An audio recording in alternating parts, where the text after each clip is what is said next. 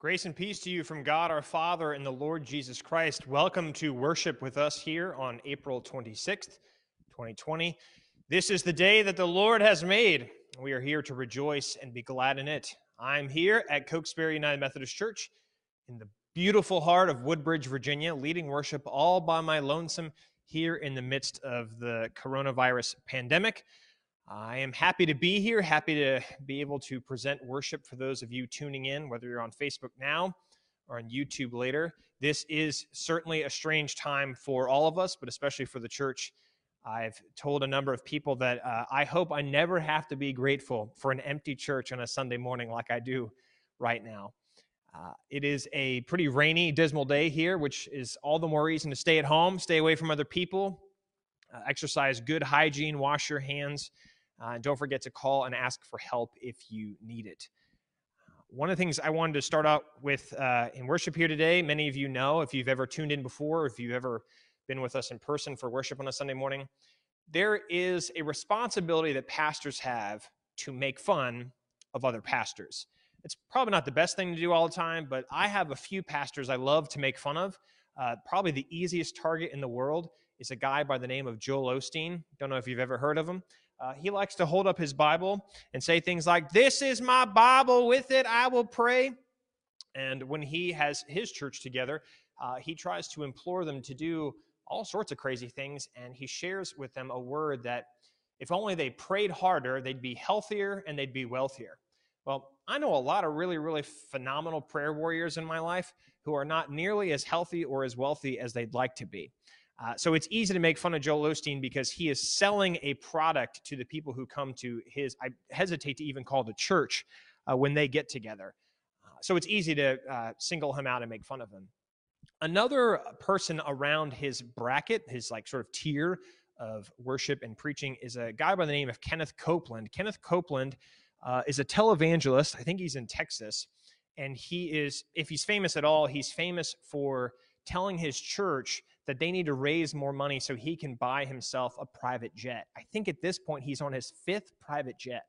And when reporters and other folks have sort of pushed against Kenneth Copeland for this kind of behavior, he has said many, many times that he has to fly in the air by himself because he can't be on a commercial airliner with the rest of the heathens, because the only way for him to hear the voice of the Lord is to be above all the rest of us. And so he chooses to fly up in the sky as if God is somehow more up there than down here with the rest of us. And just a few weeks ago, Kenneth Copeland had to be told by the authorities that he wasn't allowed to have his church gather in person for fear of spreading the coronavirus. So he did what I'm doing right now. He had a live stream service where he and his cronies gathered by the altar, and they started shouting at the camera, telling the demon of this pandemic to go away. And he, at the end, decided to get really close up with the camera with his kind of crazy looking eyes. And he said, "Coronavirus, I breathe you away." The best part of it is maybe breathing, spreading your germs like that isn't the best thing to do right now to try to make the coronavirus go away. I just can't, really get over certain preachers like that. But I begin today with thoughts of Kenneth Copeland because we're going to talk about airplanes a little bit later in the service today, and how if you choose to remove yourself from the plight of the rest of the world, you miss the gospel at work.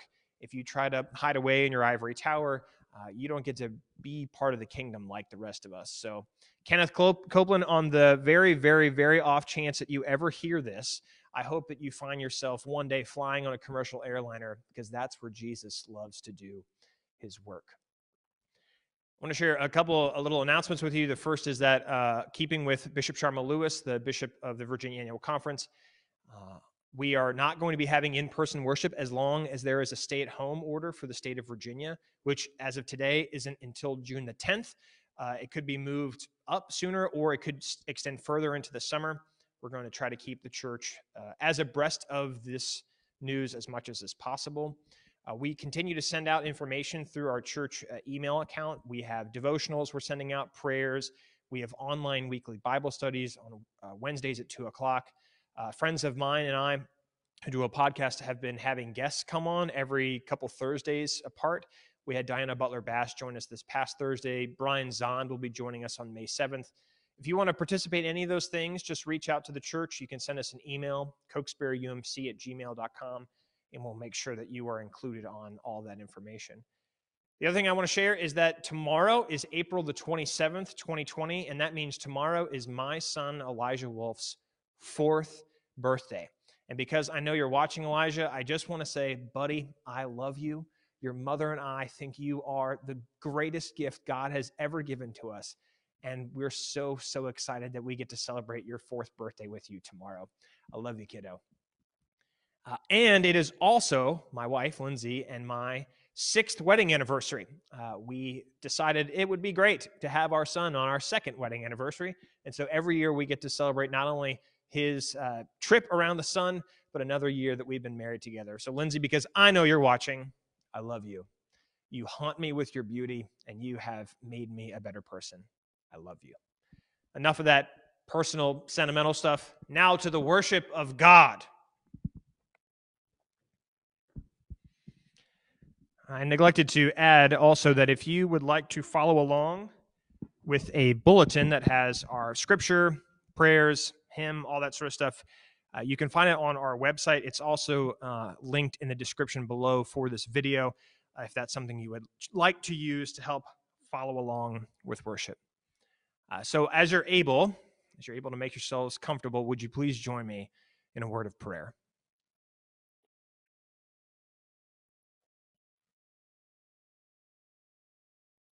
Lord, whose blessed Son made himself known to his disciples in the proclamation of the word, the breaking of bread, and cutting them to the heart, open the eyes of our faith that we may behold your Son in all his redeeming work. Direct us, O Lord, in all our doings with your most gracious favor, and further us with your continual help, that in all our works begun, continued, and ended in you, we may glorify your holy name, and finally, by your mercy, obtain everlasting life. Wherever we are, O Lord, and whoever we are, we now lift up to you our own joys and our own concerns on this day, those things for which we are grateful and those things for which we need help.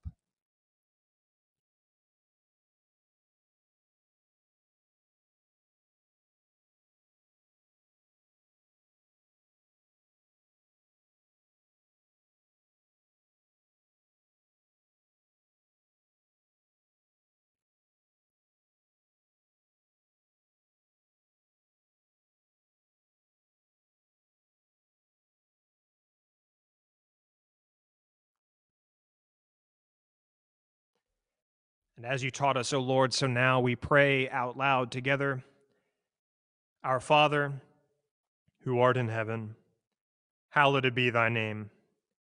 Thy kingdom come, thy will be done, on earth as it is in heaven. Give us this day our daily bread, and forgive us our trespasses, as we forgive those who trespass against us. And lead us not into temptation, but deliver us from evil. For thine is the kingdom, and the power, and the glory forever. Amen. Our scripture lesson today comes from the book of Acts, the Acts of the Apostles, the 2nd chapter, verse 14a, and then 36 through 41. This is coming to us from the New Revised Standard Version. Hear now the word of the Lord. But Peter, standing with the 11, raised his voice, and he addressed them.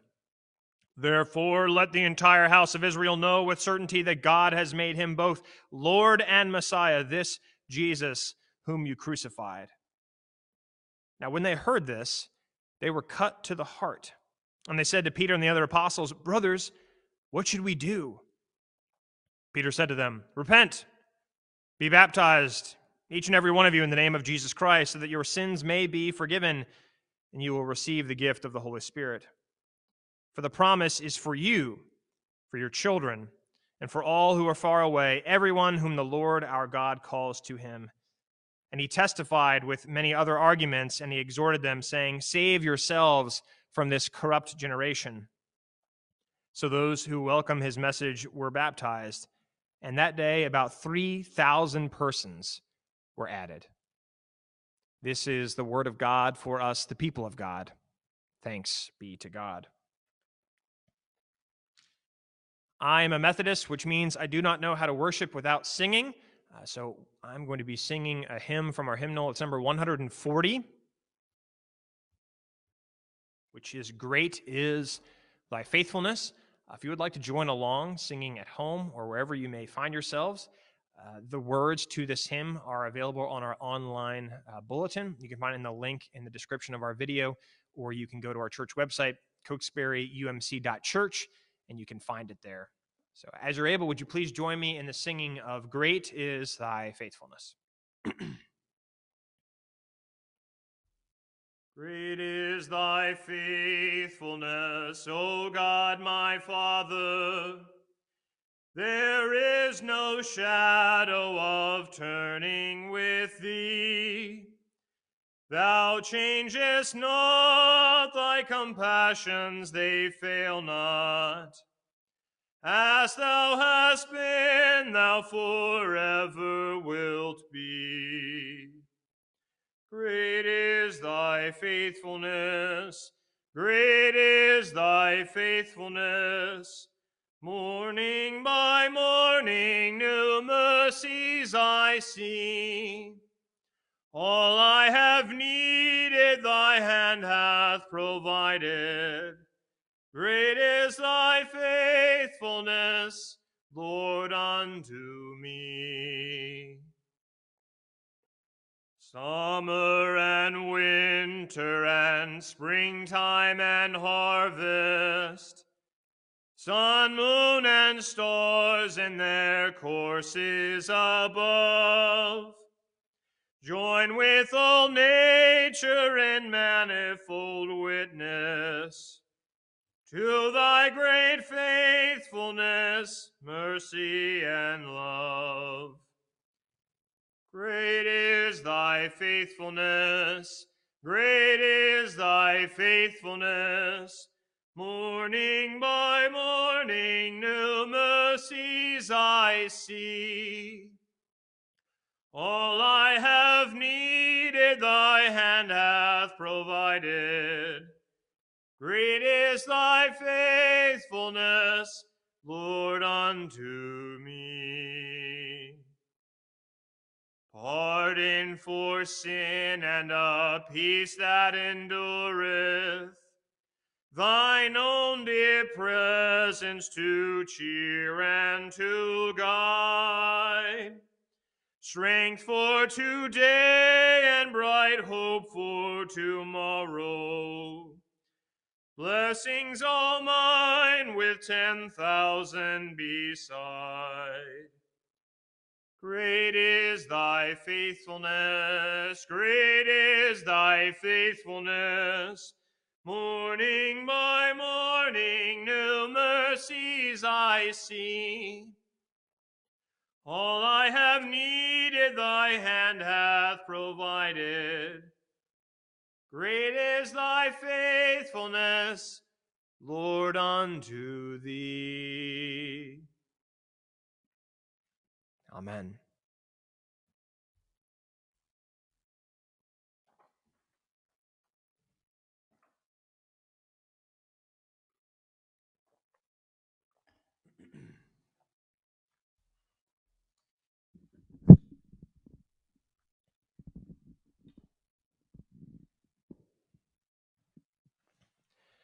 Now, when the crowds heard all this, they were cut straight to their hearts. And they said to Peter and the other disciples, "Brothers, what should we do?" Would you all please pray with me? May the words of my mouth and the meditations of all of our hearts be acceptable in thy sight, O Lord, our rock and our Redeemer. Amen. He got onto the plane carrying around all his extra girth, hoping for an emergency exit room in which he could stretch out his already too long legs. He was a pastor, a professor of theology during the day, and he was just tired. tired from having given another presentation on the other side of the country, and was looking forward to just flying and going home. So he loaded his bag above his head, and he sighed at the normal-sized seat in front of him, and reluctantly he sat down. And of course, on this small plane with only 2 seats on each side, a man equally as large sat down right next to him and might as well have been sitting right on top of him. Like in most airline riding adventures, conversation was bound to start between the two of them, even more so because they couldn't find out where one seatbelt began and the other one ended. And at first, it was just general chit-chat about the airport and the size of airline seats, but eventually they started talking about what every person talks about when they get on an airplane. So what do you do for a living? The second passenger asked the man what he did, and he said, "Oh, I'm a preacher." And just as soon as the words were out of his mouth, his seat partner declared, well, I'm not a believer." The preacher didn't push. He just went on, and once they got to a cruising altitude, the man started asking all sorts of questions out of nowhere about what it was like to be a pastor. And every so often during their conversation, the second man referred back to his prior declaration, and he said, "Oh, just remember, I'm not a believer." After hearing that for probably the 5th time, the preacher finally said, "It's fine. Frankly, it doesn't really change much of anything whether you believe it or not. Jesus has already gone and done for you all that he wants, whether you like it or not." The man sat quiet after he heard that, staring absent-mindedly down the aisle. After a few minutes, he started talking again, though this time he began talking about something different. He talked about the Vietnam War. He had been an infantryman. He had fought in all the most awful battles, and now he pretended like it had never happened. The man just kept talking, and he wouldn't stop. He talked the entire flight from one coast to the other, describing all the terrible things he did for his country, and how, when he came back, his country didn't want him to talk about it. And finally, he said, "I've had a terrible time living with myself." It was at that moment that the preacher leaned over, just as they were preparing to make their descent into the airport, and he said, "Have you confessed all the sins that have been troubling you?" The man said, "What do you mean confess? I've never confessed anything." The preacher said, "You've been confessing to me this entire flight. And I've been commanded by Jesus that whenever I hear a confession like yours, I've got to hand over the goods. I have to speak a particular word to you. So if you have anything else that's still burdening you, now's the time to hand it over." The man said, I think that's it. I think that's all I have." But then he grabbed the preacher, grabbed him hard like he was about to fall out of the airplane, and he said, "But I told you, I'm not a believer. I don't have any faith in me." It was at that moment that the preacher unbuckled his seatbelt, and he stood up in that tiny airplane. And he looked down at the man, and he said, "Well, that's no trouble. Jesus says that it's what's inside of you that's wrong with the world. Nobody really has faith inside of them. Faith alone saves us because it comes from outside of us, from one creature to another. So I am going to speak some faith into you."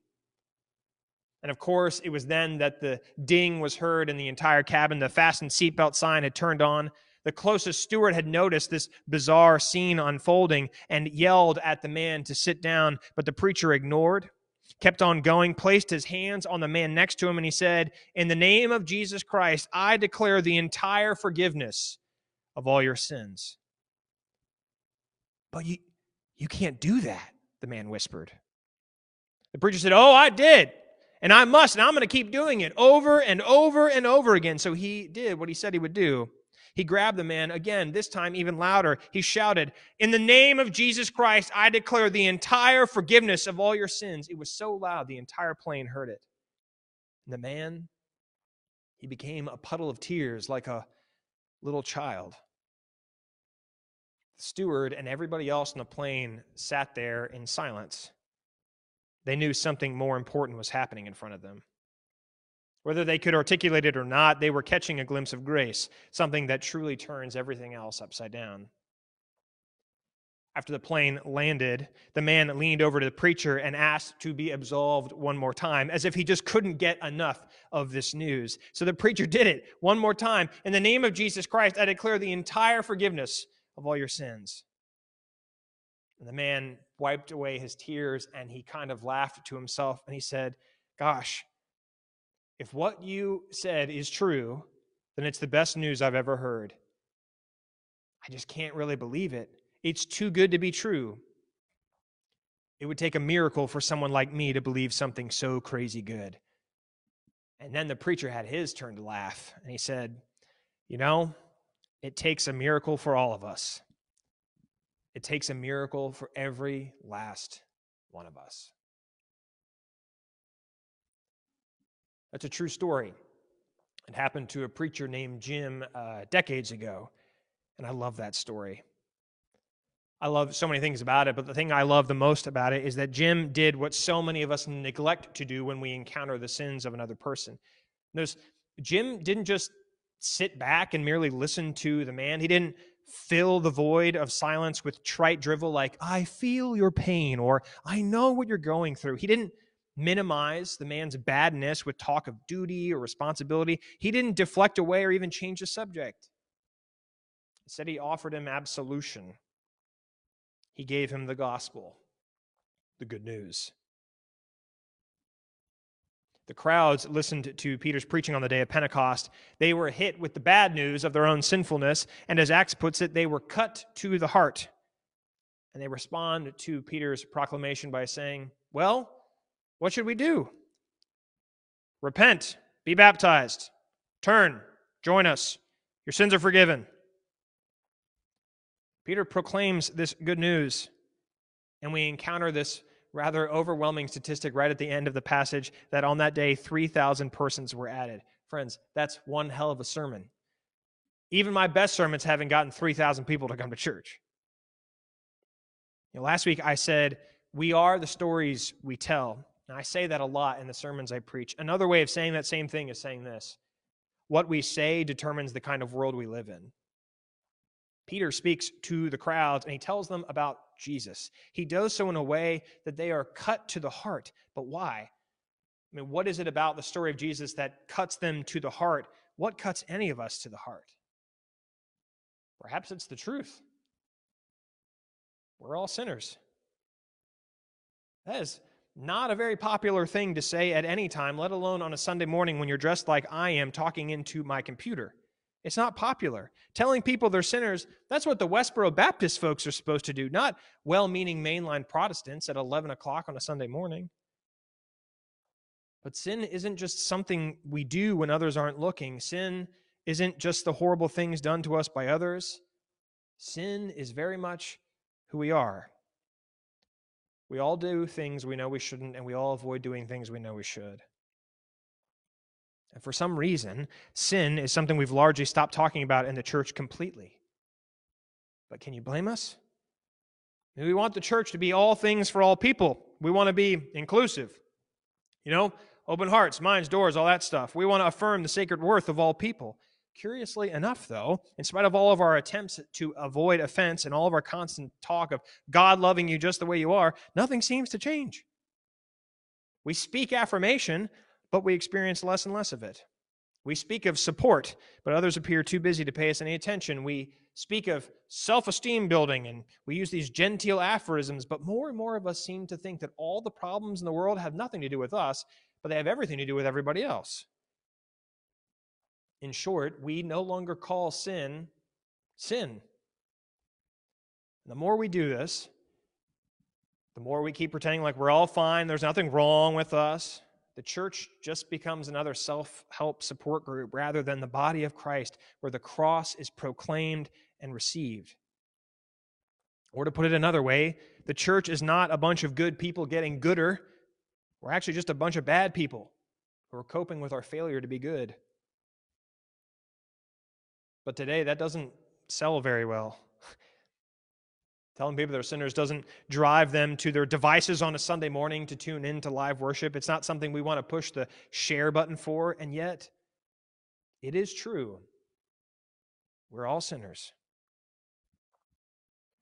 There was, of course, a time when the only thing the church talked about was sin, and in particular, making people like you feel guilty about your sin so much so that it would hopefully frighten people like you to shape up and start behaving yourselves.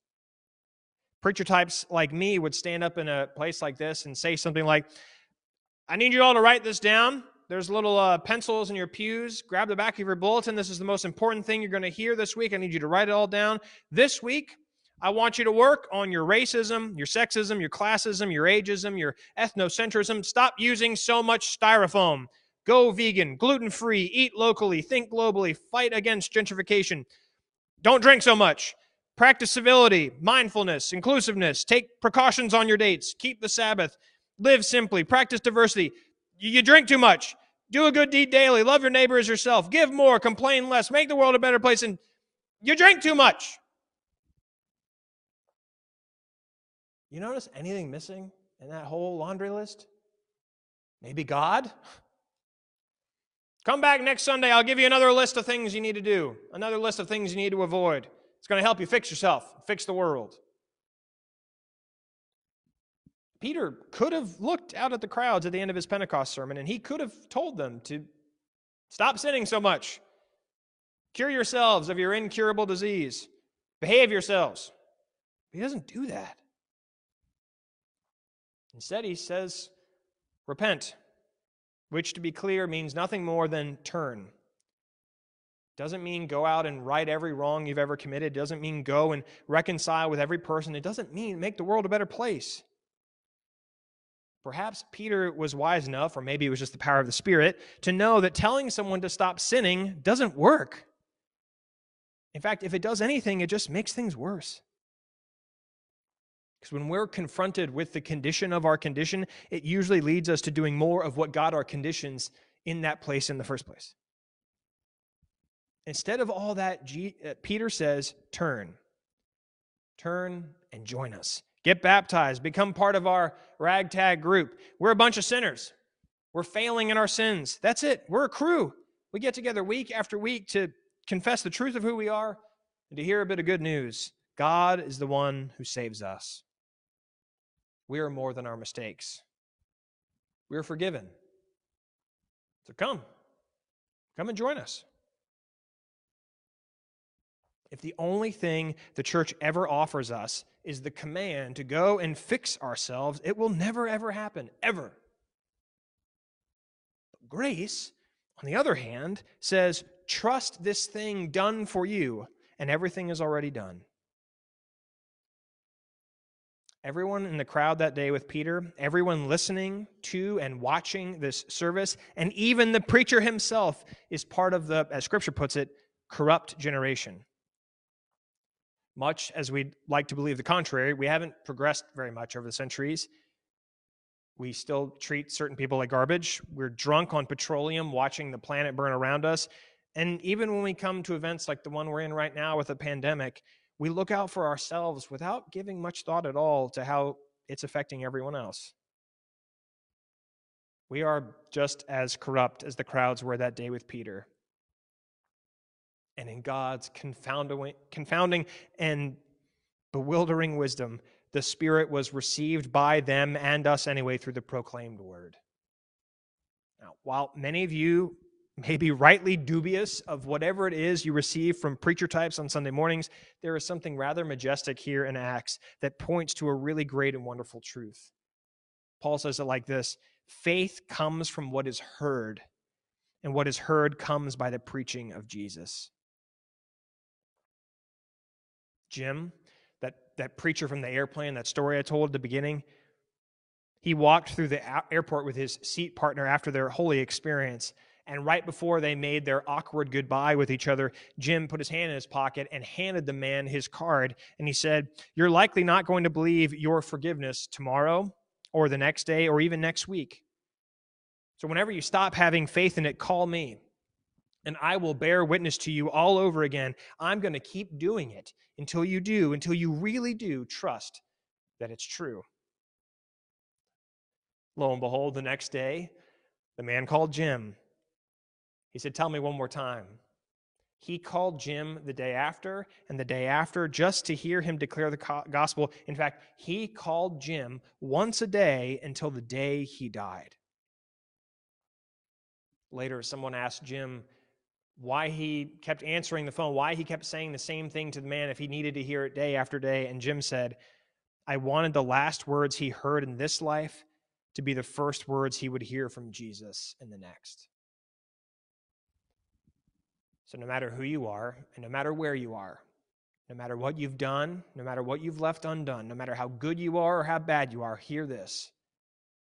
Hear the good news. Christ died for us while we were sinners, not before, not after, but in the midst of our sins, Christ died for us. That proves God's love toward us. In the name of Jesus Christ, you are forgiven. In the name of Jesus Christ, you are forgiven. In the name of Jesus Christ, you are forgiven. I offer this to you in the name of the Father, the Son, and the Holy Spirit, one God now and forever. Amen.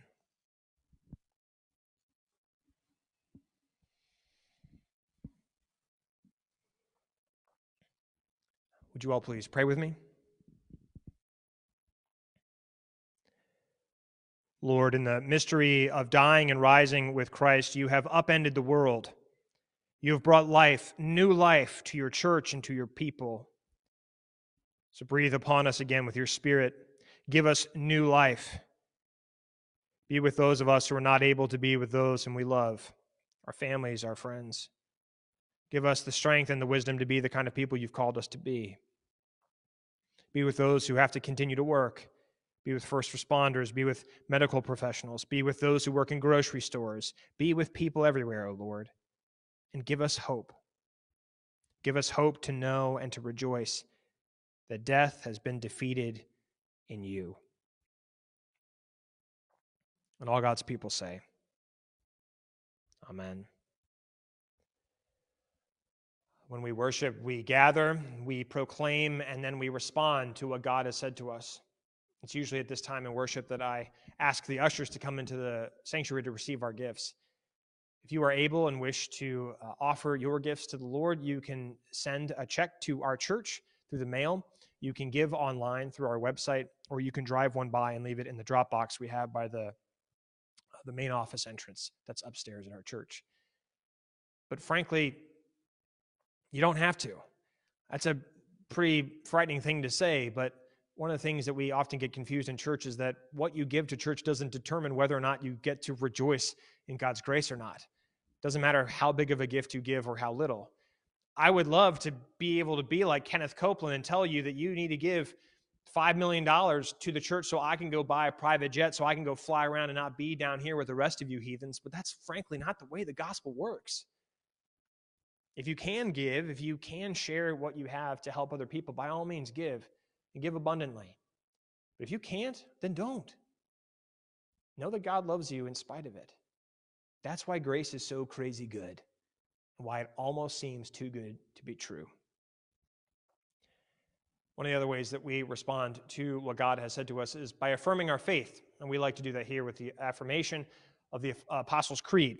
If you know it, please join me. If you don't, you can find it on the online bulletin. So let us speak together and affirm our faith using the Apostles' Creed. I believe in God, the Father Almighty, maker of heaven and earth, and in Jesus Christ, his only Son, our Lord, who was conceived by the Holy Spirit, born of the Virgin Mary, suffered under Pontius Pilate, was crucified, dead, and buried. The third day he rose from the dead. He ascended into heaven and sitteth at the right hand of God the Father Almighty. From thence he shall come to judge the quick and the dead. I believe in the Holy Spirit, the Holy Catholic Church, the communion of saints, the forgiveness of sins, the resurrection of the body, and the life everlasting. Amen.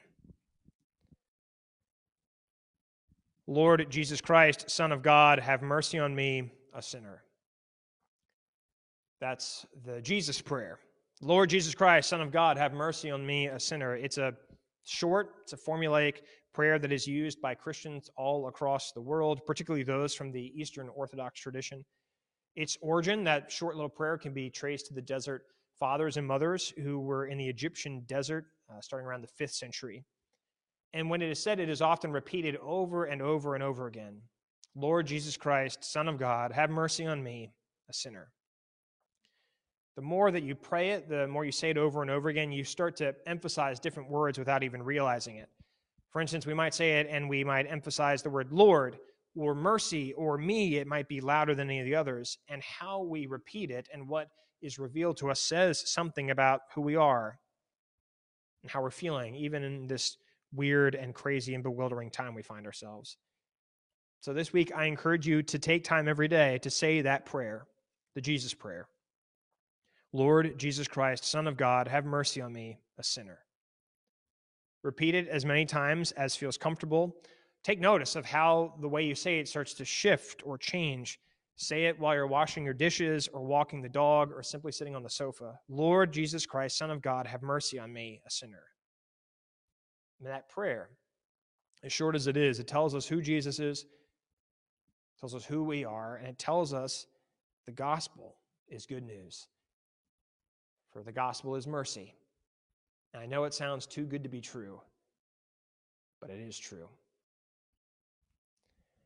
So with that, friends, I am grateful that you have gathered together with me on this day to hear what God had to say to us, and I would like to offer you this blessing and benediction. May the God of grace and glory, God of the beginning and the end, the God of life and of death and of resurrection, help you to hear the good news today and know that it is meant for you. News that sounds too good to be true, but is true. In the name of the Father, the Son, and the Holy Spirit, one God now and forever. Amen.